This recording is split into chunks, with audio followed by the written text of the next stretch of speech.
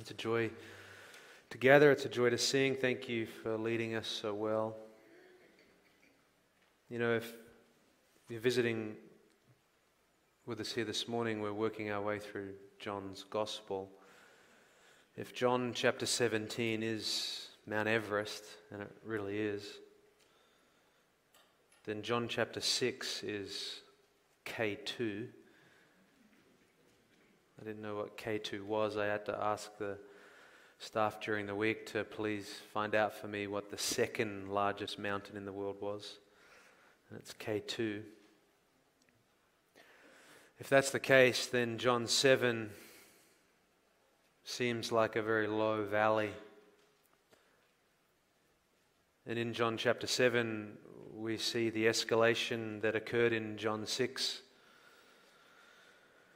We see that coming more and more to fruition, where our Lord is abandoned. He's alone. People are saying that He leads people astray. Others are saying, no, he's a good man. And so we're in an interesting passage of Scripture this morning. In many ways, it's difficult to know what to do with it. But I trust that God will bless our time together. So I'd love if you would join me in a word of prayer. Father, we come before you and acknowledge that you are good and holy and worthy and sovereign and majestic and glorious and loving and kind and holy. And Father, we come together as your people, redeemed by the precious blood of the Savior, the Lord Jesus. And so we come, as it were, as a spiritual kingdom, clothed in white robes, given to us by your beloved Son. So unworthy are we, Lord, and so holy are you. We thank you for your love that you shed abroad in our hearts by your Spirit, and that caused us to be born again to a new and living hope, to no longer live in the kingdom of darkness, but to proclaim the excellencies having been transferred to the kingdom of your beloved Son. And Father, we're journeying along in the gospel of your servant John as your beloved Son is in hostile ground. And so, Lord, would you take your word and teach us truth, apply to us truth, that we might no longer live in such a feeble and common way. Help us to break free of any religiosity that is cool and callous.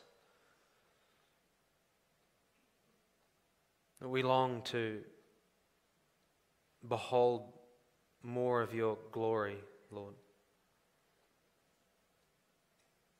We pray all this in Christ's name. Amen. In our passage this morning, we're going to consider John chapter 7, verses 14 to 24. If you were with us last Lord's Day, we considered the verse 13 verses where we saw that Jesus delayed his entry into Jerusalem because the people of Jerusalem wanted to kill him. Namely, the religious leaders wanted to take his life. And his brothers urged him to go up into Jerusalem and show himself, because his brothers believed that the path to true greatness was the path of popularity and comfort and applause. But that's not the way or the path for the Savior and those who follow him. And so in our passage this morning, we're going to begin to see more of what it was like for our Lord as he entered into this Feast of Booths. You remember he delayed the entry to the Feast of Booths, the most popular feast of all three that the Jews were to go up into Jerusalem and celebrate. He delayed that entry. But we'll see his arrival this morning. And there's 5 moving parts, cogs in the mechanics, if you will, of this portion of Scripture. I want us to walk through it, apply a little bit as we go, and then make some pertinent application at the end. And so let's just begin here in verse 14 with what we can call, if you're taking notes, the setting. The first thing we see is the setting in verse 14. Look there with me in your Bibles. But when it was now the midst of the feast, Jesus went up into the temple and began to teach. Jesus waited until the feast was halfway through before going to this feast of booths, and then he just enters the temple. One may ask, well, how do you know it's actually the middle? Well, interestingly enough, in the Greek, the verb there in verse 14 means literally to be located between 2 points, the middle. Why the middle here for Jesus? Why not the start, or why not the end? Well, I think the start would have been too hectic. People wanted to kill him. The crowds were all around.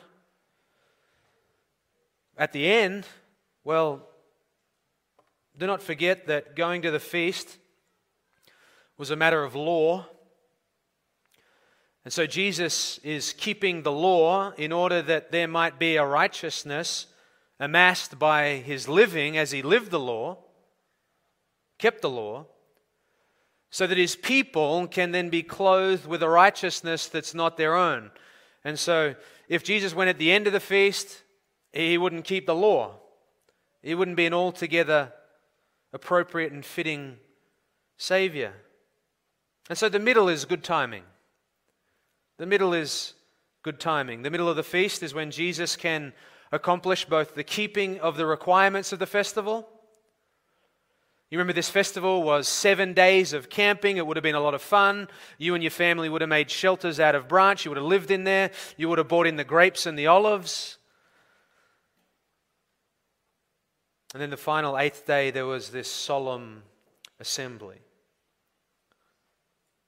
And so Jesus accomplishes the keeping of the requirements of the law. But what's important to note is that even though Jesus went up, as it were, in private, as verse 10 of chapter 7 told us, he in no way goes up to Jerusalem to attend this feast and remains hidden or simply just tucked away in obscurity. No, he went up to disclose himself to all, and as we'll see this morning, to defend himself to all.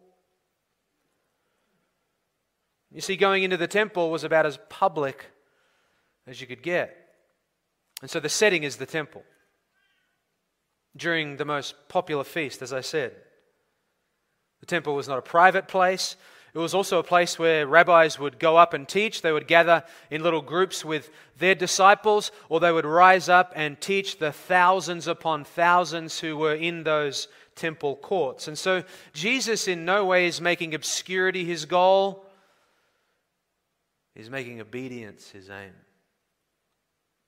Obedience to the Father. The timing was everything, and moving only in the Father's timing was everything. Obedience to God's will is everything. Regardless of how one feels, or regardless of how one thinks. You see, even though the throngs of people had flocked to Jesus initially, we saw that in the beginning of John, they have since walked away from him, including his own brothers, his own household, rejecting the claims that he was the Messiah. You say, well, his family didn't really walk away from him. They were still with him. No, do you not remember that Jesus said, if you are not for me, you are against me? And so his own brothers were rejecting his claims that he was the true Messiah. They were not willing to forsake all and follow after him. The people, though, they still knew who he was. And so being recognizable, he could have been stopped easily by the leaders on the way up to Jerusalem. But instead, the Father's wisdom and God the Father's plan is much better. Jesus, in lockstep with that, arrives, able to then teach in the most public setting and the most public manner possible. Look over at verse 32 with me for a moment of chapter 7.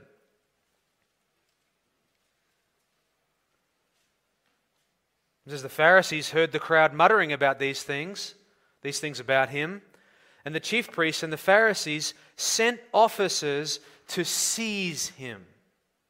Look at verse 44. Some of them wanted to seize him, but no one laid hands on him. Verse 45.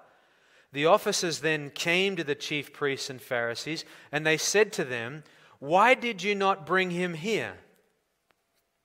The officers answered, never has a man spoken the way this man speaks. That was the response to Jesus' teaching inside the temple here at the Feast of Booths. You know, this was also the common response to Jesus' teaching earlier too in his ministry. Matthew chapter 7 verse 28, the end of the Sermon on the Mount says, when Jesus had finished saying these things, the crowd were amazed at his teaching. Matthew 13:54 says, and coming to his hometown, he taught them in their synagogue so that they were astonished. Matthew chapter 22 verse 33 says, when the crowds heard this, they were astonished at his teaching. Mark in his gospel repeatedly says the same thing too. Our passage this morning makes no mention of the content of Jesus' teaching inside the temple this day. To detail that was not fitting with John the Apostle's purpose for this gospel. But what we do see and what we will see is quite significant. That is, that the hearers of Jesus' teaching, who were the general public and the Jewish leaders up there for the feast, they are presented with a dramatic choice. And some of you here this morning are going to be presented with a drastic and dramatic choice. Will Jesus be to you the Savior of the world and the one from whom you find peace and joy? Or will Jesus be the one to you who says, depart from me, I never knew you, you who practice lawlessness? You see, a church our size, there are going to be people who are going to make a choice on this side of the grave and face the consequences that on the other side. Christ is either all to you, and from which you draw down joy and peace in the midst of heartache, or he's nothing to you. He's just a trinket. There's a dramatic choice that these hearers will be faced with. And for them, what I mean by that is, according to the law of God in Deuteronomy 18, the Jewish people were either to embrace a true prophet. In fact, Deuteronomy 18 says, you either embrace this true prophet or I will judge you, Yahweh says. Or Deuteronomy 18 says to them, you are to kill a false prophet. But what we're going to see here is that these Jewish leaders had made shipwreck of the keeping of the law, of the understanding of the law, and they were bound up instead in a heartless, cold, and hypocritical religiosity. Some of us here are bound up in the same. And so there Jesus was inside the temple, a very large area with inner and outer courts, open porticos and the like, and it was just packed. But this wasn't the first time Jesus had been inside the temple. You remember, the vast majority of John's Gospel is devoted to the last week, not the 3 years. This wasn't the first time. In fact, the last time that Jesus was in the temple, earlier on in his earthly ministry, he'd gone into the temple and witnessed what? The money changers. The religious and political elite profiting off temple practices, worship practices. And so we know there, Jesus cleared the temple with a whip. He overturned the tables. He sent them all packing. And so at the right time, in accordance with the Father's plan, Jesus is back inside the temple to the surprise of everyone. You see the wisdom of God in having him not listen to the unbelieving counsel of his unbelieving brothers, but always being about doing the will of his Father, and caused him to arrive right at the right time, able to be effective and accomplish all that God had set him to do. If you and I listen to the counsel of the unbeliever, and we don't do what our Lord did, we'll be given to hasty, rash decisions in our life that will have us out of step with our Father's will.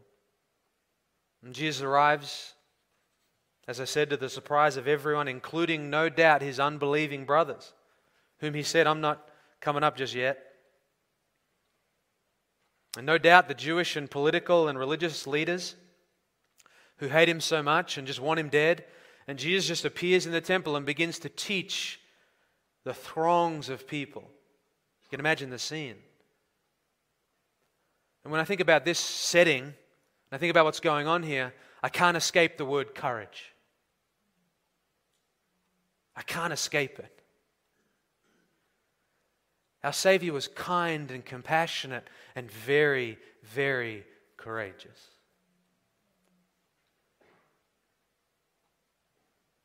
And so the first piece in the teaching in the temple we see is the setting. Jesus teaching the masses of people, thousands most likely.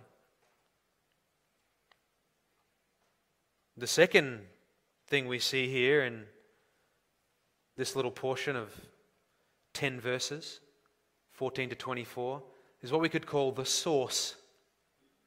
The setting and now the source in verses 15 to 17. Look there with me in your Bibles. The Jews then were astonished. Fancy that. Saying, look what they say, how has this man become learned, having never been educated? They were genuinely puzzled. In the other Gospels I just mentioned, Matthew and Mark, the astonishment and the amazement and the bewilderment and the puzzlement came about due to the authority that Jesus taught with. Each and every other mention in all the other Gospels, the astonishment comes from the authority that Jesus spoke with. Whereas here, in our passage, the astonishment comes from Jesus being able to teach what he did without being formally trained in their elite rabbinic schools, which were liberal hell houses, by the way. Not dislike some of the Bible colleges and seminaries that exist in our day. This is the carpenter's son. He didn't go to school. He didn't go to the school like the other men who teach around here. How on earth does he know all this stuff? Is what they would have been saying. You see, any competent teacher of the Scripture was first trained in the rabbinical training centers or taught by some of the leading rabbis, and they knew Jesus wasn't. And he wasn't. And so they really marvel. But I want you to know they do so with utter hatred and utter contempt upon their lips. Look what they say. this man. There's contempt in that. This man. This uneducated man. You know, I made mention last week that John the Apostle loves to highlight and emphasize irony throughout his gospel. He really does. Irony here at the highest again from the Apostle John, because you have the incarnate Word, God of God, light of light, very God of very God, begotten not made, being of one substance with the Father, being confronted by the spiritually dead religious hypocrites and told that he is an uneducated peasant boy. That's irony. And so now we see that Jesus defends himself. He did that a number of times when he was attacked. And you know, now we as ambassadors, we really pick up that mantle and defend the Lord Jesus too, as we minister the word in season and out of season. We don't want to be about preaching ourselves or defending ourselves, but we preach and defend the Lord Jesus. You remember what John wrote in what's called the prologue of this gospel? Prologue is the first 18 verses of chapter 1. The prologue serves as a very special way. It's a condensed form of writing all that will go on to occur in the remainder of the gospel. In fact, as we journey through this gospel, if you go back and read the first 18 verses, you'll see the remarkable way in which that occurs. But John the Apostle wrote in verse 11 of John chapter 1, he came to his own, and his own did not receive him.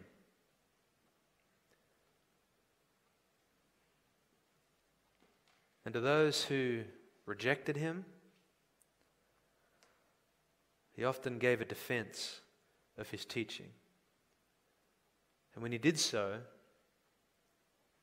the defense was not always for the benefit of those hypocritical religious leaders, but it was often for the benefit for the general public and the disciples who were watching on. You see, the religious leaders were wise and learned in their own eyes, and they already had their reward in full. Remember Jesus' prayer in Matthew chapter 11, verse 25? He said, I praise you, Father, Lord of heaven and earth, that you have hidden these things from the wise and intelligent, but have revealed them to infants. Jesus now here defends his teaching and replies to their question. In verse 15, he replies in verse 16, look there.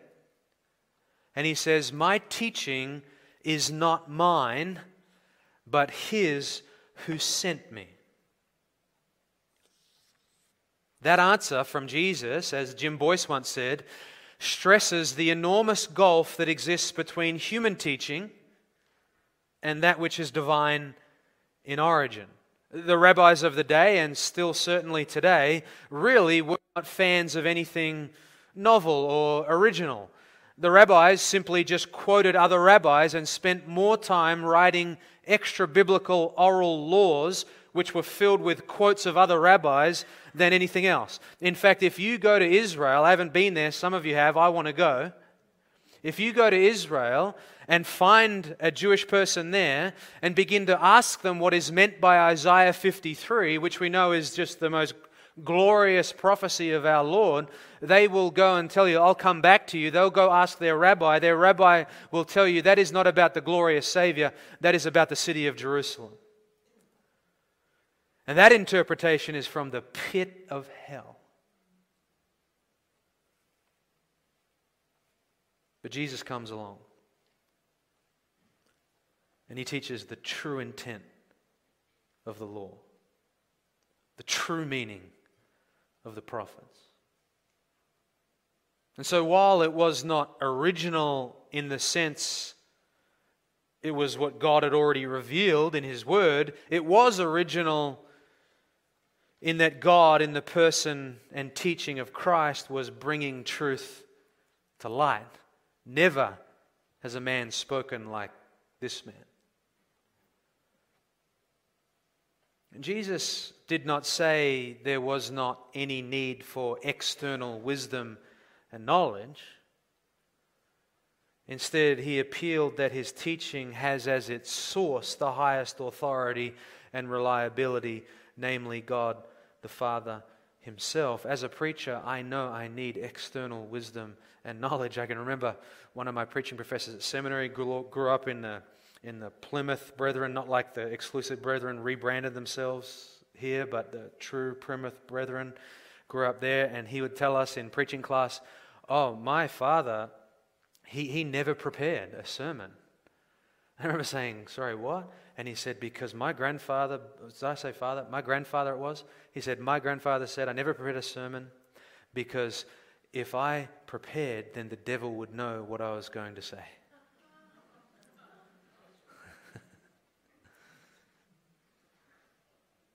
We need external wisdom and knowledge. But we need wisdom from God himself and knowledge from God himself. One of the things about all the false religions in the world, they are void of true wisdom and knowledge from God. It's just one guru speaking to another guru, making a whole other bunch of gurus. When you think about it, for certain, all the prophets, though, prior to Jesus' arrival on earth, they did all speak, thus saith the Lord, right?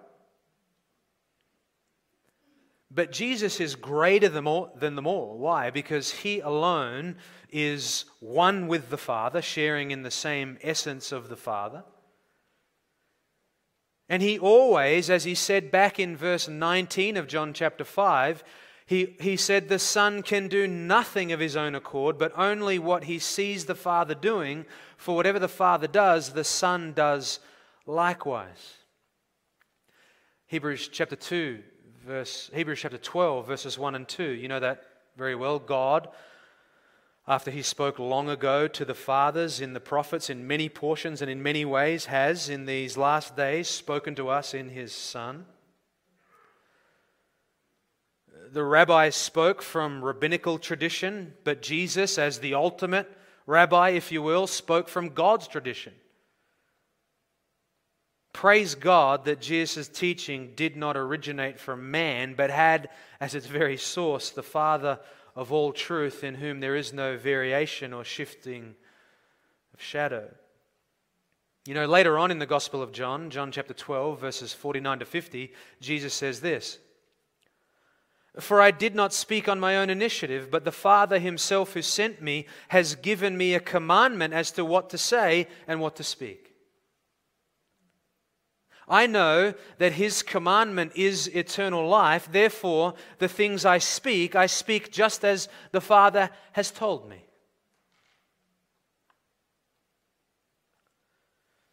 In verse 17 now of John 7, though, Jesus now builds upon the similar idea that he taught earlier in John chapter 6, verse 44. That is, that mankind does not possess any ability at all to be in a saving relationship with God unless God works a work in man first. He does that by saying in verse 17, look there, and this is just a fascinating phrase, "If anyone is willing to do his will, he will know of the teaching that he just taught in the synagogue, whether it is of God or whether I merely just speak from myself, just from what you see before you, a man."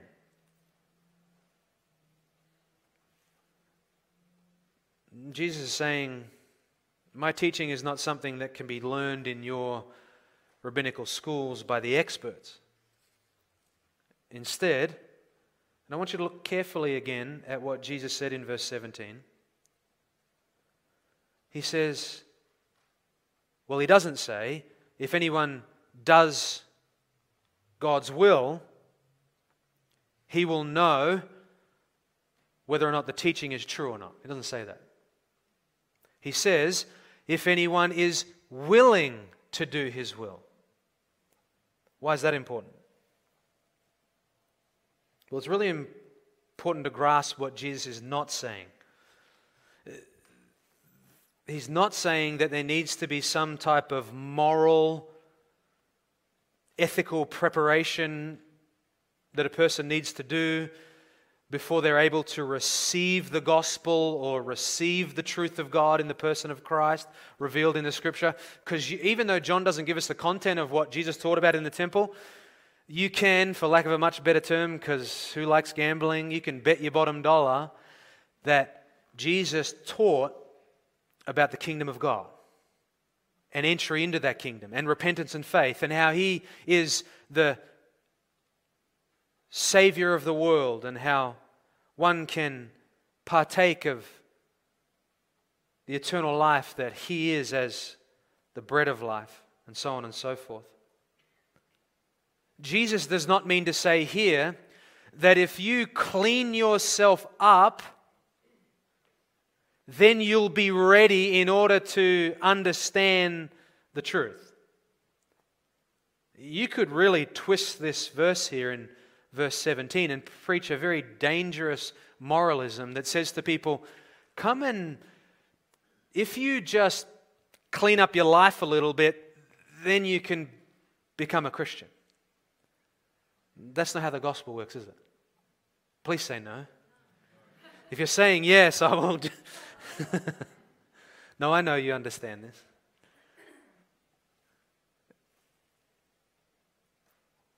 You see, Reformed theology has rightly taught that there are no antecedent, meaning prior conditions one needs to fulfill in order to believe the truth of Jesus and what He teaches.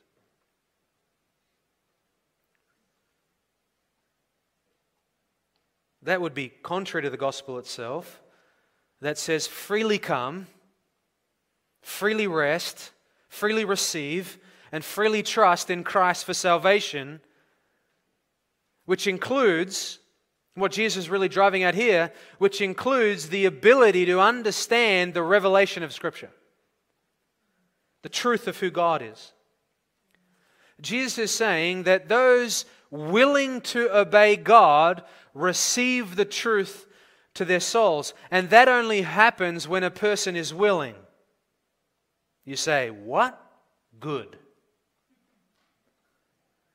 Because that determination to obey God and thus to do His will is not simply something that is accomplished morally or even ethically in the ultimate sense. It is something that is laid hold of by faith. By faith. And that faith, therefore, must be gifted to you by God. And thus, having been granted the gift of faith, that person then receives and understands Jesus' teaching. The natural man cannot understand the truth of God, says 1 Corinthians chapter 2, verse 14. Left in a natural, unbelieving state, there is no willing to do the will of God. And so something has to happen to a person's will in order for them to be willing. So it's to the ones who receive the Spirit and truth, who are made willing, who will see that Jesus is the truth and long to live for the will of God. I want to apply this here just for a moment. We who have been made willing in the day of God's power when He showered us with grace, we have received much, and we ought not forget what we have received. But more than simply not just forget, or even worse, lose our first love, we must press on into the will of God and attain more of God. If those who are made willing receive the truth of the gospel and are made new and enter into newness of life, how much more must those who have entered into newness of life continue to press on into the will of God so as to know and receive more of God?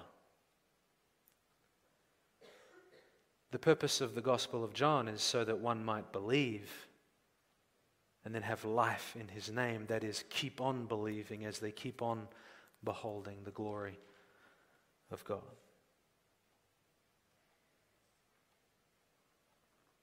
Jesus here is exemplifying a learned mind.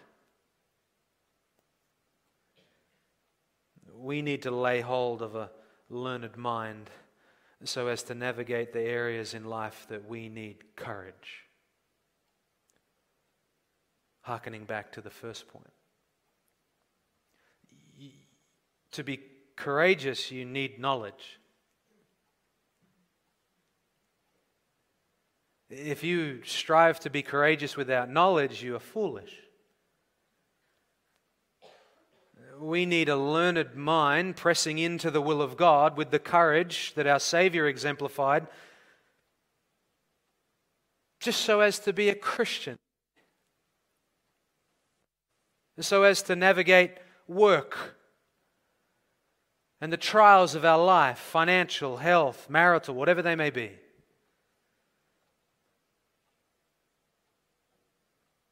And so first we saw the setting of Jesus' teaching.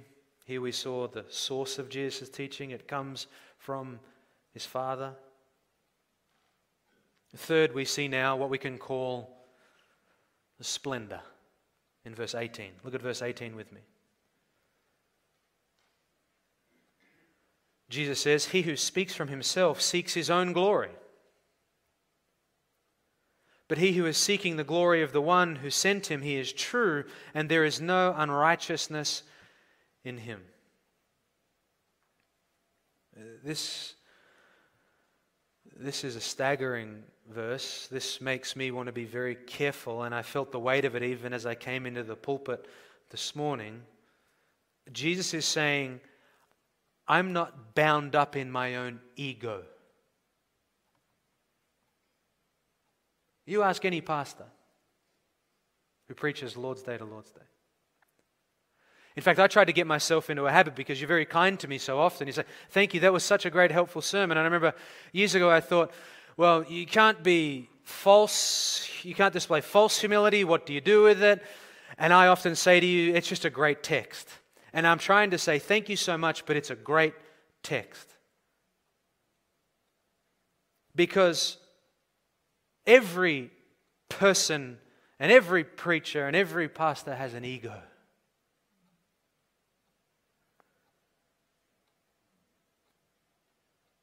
But Jesus has no such thing to be bound up in. Like man's teaches, mankind speaks from himself, man seeks his own glory. Jesus is saying, you should be able to verify what I'm saying because I'm different. I'm different. I'm not like man. I'm not seeking to advance my own glory. Or, can you pat your own ego?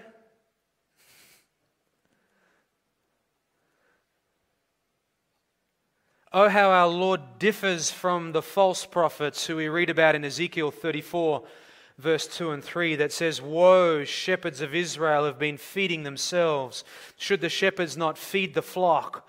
You eat the fat and clothe yourselves with the wool. You slaughter the fat sheep without feeding the flock. Those who are sickly you have not strengthened. The diseased you have not healed. The broken you have not bound up. The scattered you have not brought back, nor have you searched for the lost." Oh, how Jesus is so different to you and I.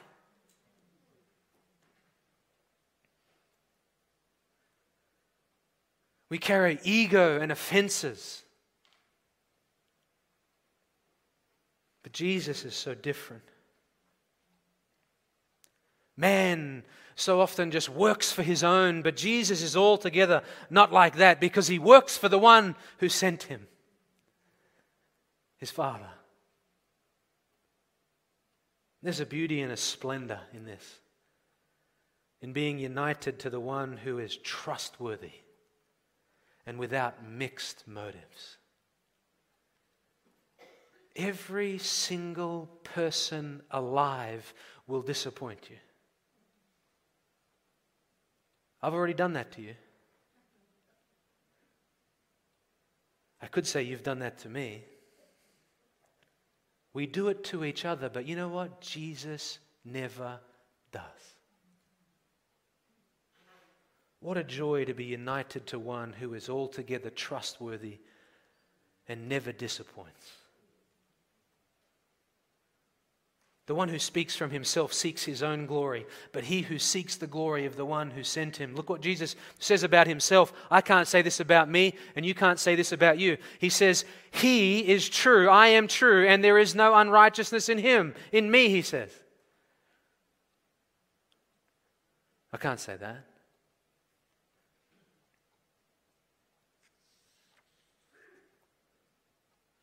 I want you to imagine just for a moment if Jesus gave in to those pragmatic, worldly urgings and impulses and requests of his unbelieving brothers that we saw last week. I want you to imagine if Jesus gave in to that. Imagine he bent to that and accommodated the ego of the brothers, because the brothers surely wanted their brother to go up and be the one who displays himself to the entire nation by working miracles and says, I am the Savior of the world.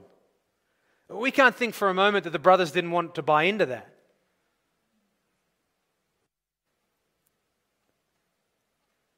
But he doesn't. And he wouldn't give in to their requests.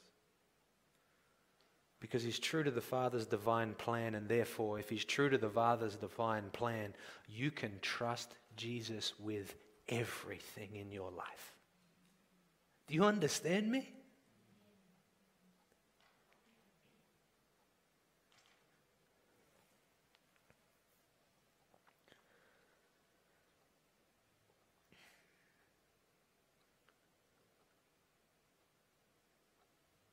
Jesus condemned the Jewish leaders because they sought their own glory. And in the seeking of your own glory is a certain result in your life. It's just one of unrighteousness and dishonor. But to be following the one who says about himself that he is true and that he is righteous, unlike man, is so precious and so important to do. You know, Jesus did not come to be served, did he, but to serve, unlike man. You know, we read about Jesus that he is gentle and humble in heart, unlike man. We read that Jesus, the Son of Man, had nowhere to lay his head, unlike you and I. We read that Jesus washed the feet of his enemies, so often unlike you and I.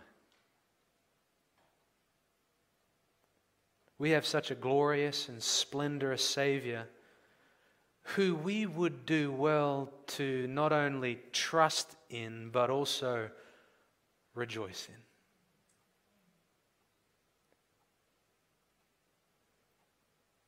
And rest in. And get this, run to. We need to do those things. I need to do these things. What we think of when we see here from Jesus is that he is selfless. We are selfish. We are prone to wander.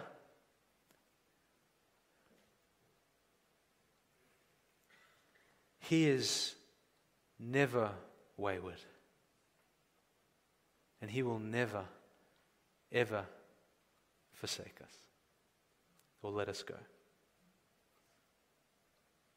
We need to draw closer still to our Savior Jesus and quit seeking glory from anything or anyone else other than the one who is Himself glory revealed.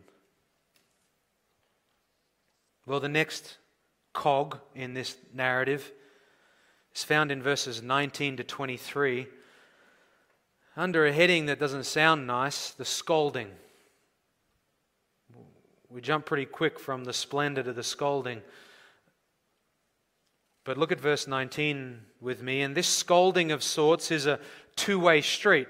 The people really scold Jesus, and Jesus scolds them too.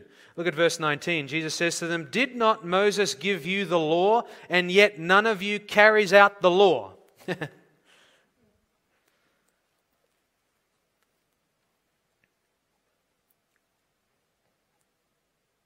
It's here we see that this courage of Jesus and this divine source of His teaching and who Jesus is, just pressing forward, pressing into a matter, not simply avoiding things, but confronting them head on. Did not Moses give you the law, and yet none of you carries out the law? You all break the law, even though you pride yourself on being followers of Moses. They loved Moses. They were prideful that it was they who received the law of Moses, and they kept the law, they thought. And Jesus comes along and says, "You break the law." You know, when I dwelt upon this, I thought to myself, we have a Savior who says things that need to be said. Yes, He knew the perfect way. You and I often don't know the perfect way nor the perfect timing, but we have a Savior who says the things that need to be said.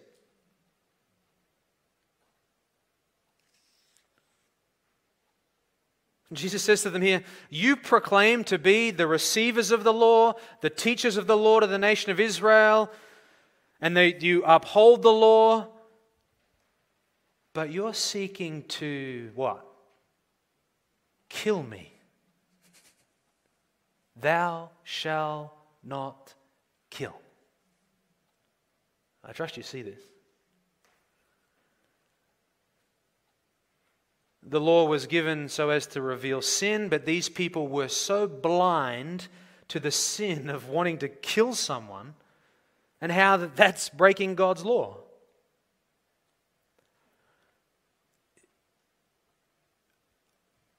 There is a significant warning here about religious legalism. That even we who are regenerate but carry around a body of flesh can be given to.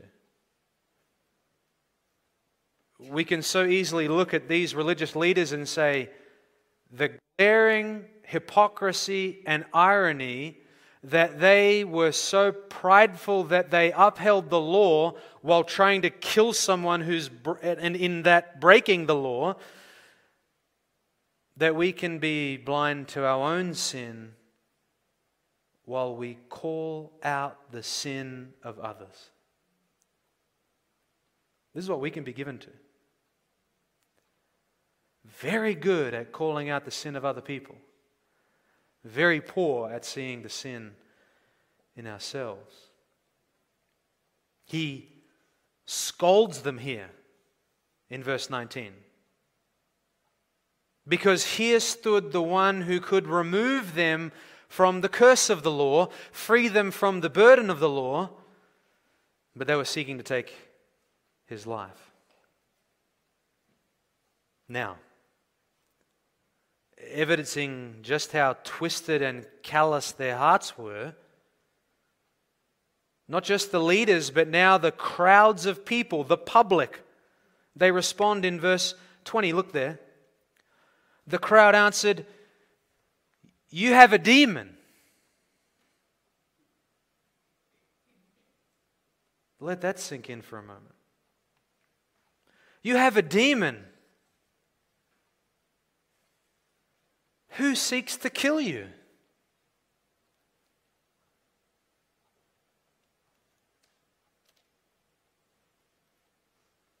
Mark it down.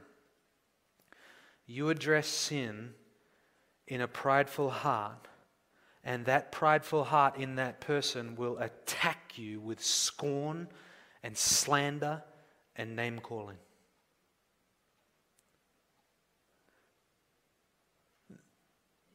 The millennials now have a term called gaslighting. This is gaslighting at its finest right here. I'll give you the definition. These people say to Jesus, "No one's trying to kill you.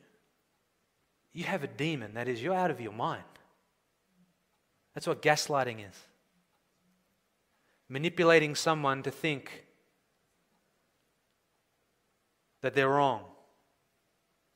Who seeks to kill you? I want you to think about it. Verse 1 of John chapter 7 tells us that Jesus was not wanting to go to the feast because people were wanting to kill him. Now look at verse 25 of John 7. Some of the people of Jerusalem were saying, "Is this not the man whom they're seeking to kill?"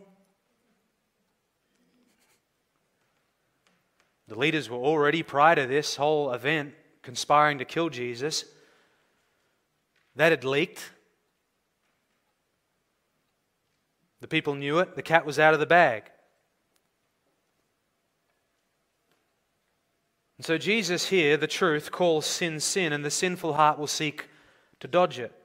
The sinful heart will seek to dodge it, and the sinful heart will resent the accusation, vehemently defending itself. Oh, how thankful we can be for Jesus, who freed us from being enslaved to such a thing. We don't live in perfection. We still fight it, and we must fight it, because we have a fleshly disposition toward doing this as well. But what a joy to be free from the curse of the law. And a heart that was altogether given to sin. May we continue to be on guard against pride in our own hearts, nonetheless. In verse 21 now, after the public just said the terrible things, "You have a demon, no one seeks to kill you," Jesus answered them all and said, "Look, I did one deed and you all marvel." Jesus now begins to drive at the heart of their hypocrisy by hearkening back to a particular event. You know what this event is? This one deed that Jesus did that they all marveled at? It was an event that took place on the Sabbath. And Jesus in a moment is about to mention the Sabbath here in John 7. But back in John chapter 5, you remember that Jesus healed a man who for 38 years couldn't walk. And he laid by the pool of Bethesda there. Do you remember what the man did after Jesus healed him? What did he do? He took his little bed thing, and where did he go? He went to the temple. He would have ran to the temple. So he's healed, he gets up, and he walks or power walks or runs to the temple.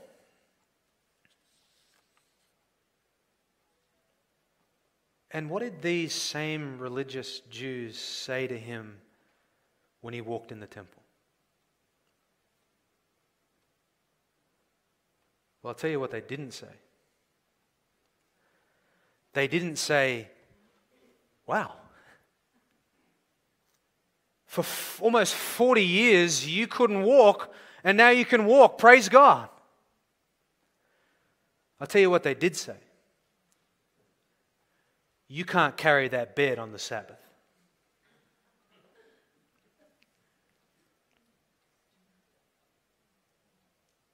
Look at verse 22. For this reason Moses has given you circumcision.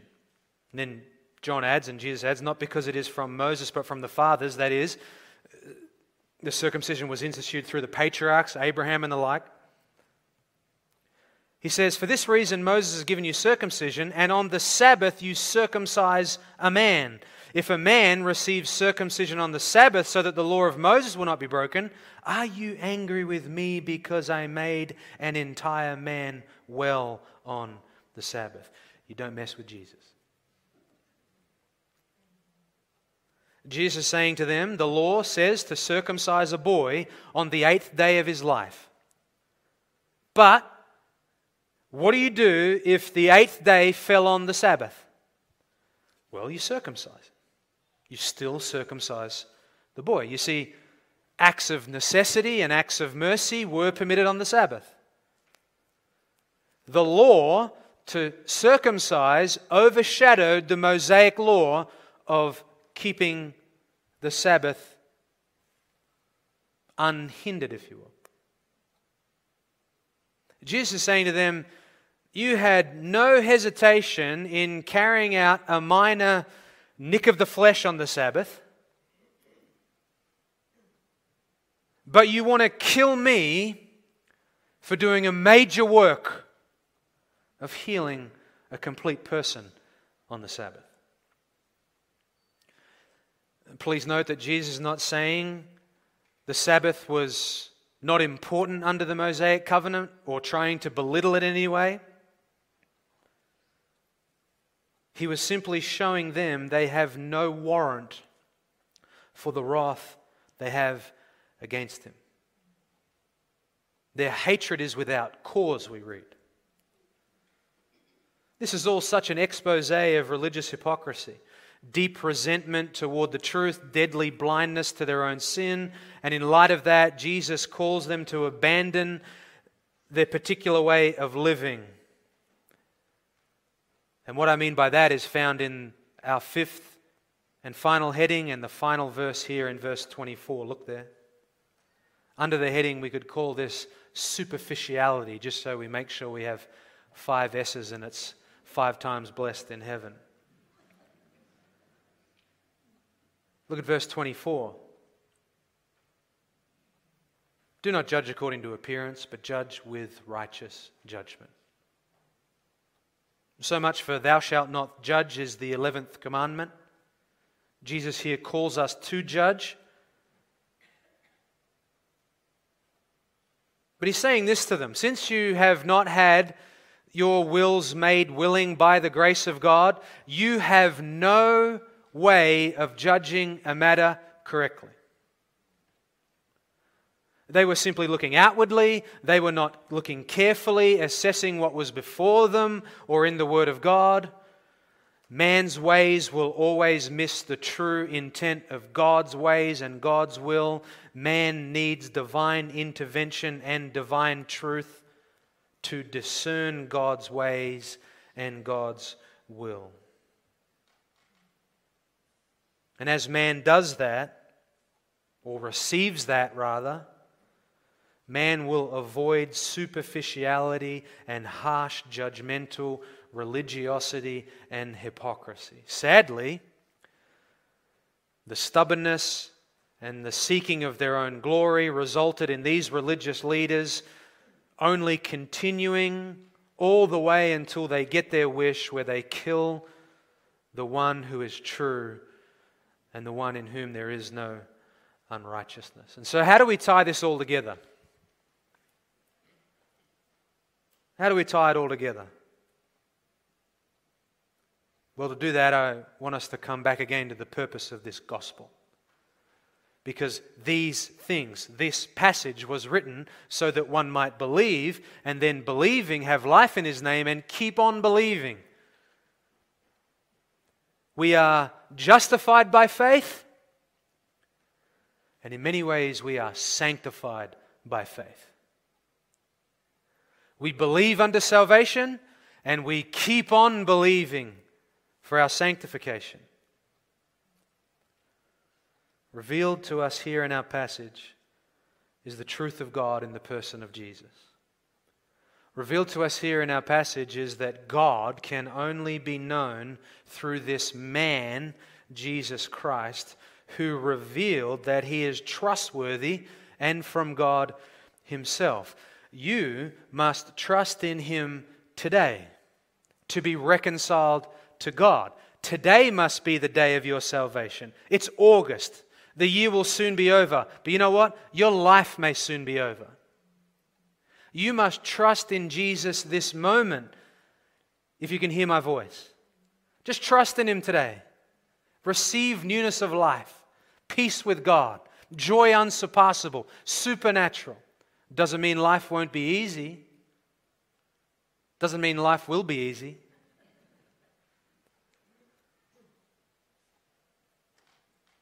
There's enough truth and revelation in this passage alone to compel you that Jesus is the way, the truth, and the life. Come to the one who is courageous, learned from God, trustworthy, able to free you from the curse and burden and hostility of the law and give you peace and rest. And we'll end with this, and then you can go to lunch. If you are already a believer here this morning, and I can see many of you, this passage gives us something very important to lay hold of and never forget. That it is not simply enough to believe in Jesus by faith and then simply stop living by faith. We need to be ever doing the will of God, ever increasing in our need for God, which evidences truly our love for God. The purpose of John and the purpose of our passage this morning is both evangelistic and experiential. You must believe in Jesus unto salvation, and then being made willing, God will do a wonderful work in you as you keep on believing in Jesus for our sanctification. May God receive all glory and praise. Let's pray. Father, we come before you and say thank you for this opportunity to be in your word. Father, I pray for anyone here who even this moment in their heart of hearts may be saying, I trust you, Jesus.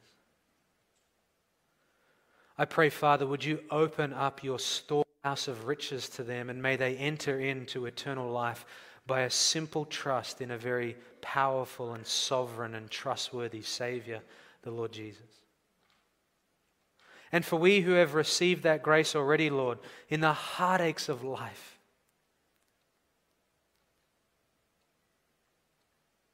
Father, may you make us more and more willing to do your will, to look full in the face of trial and see you there. Help us, we pray. In Christ's name, amen.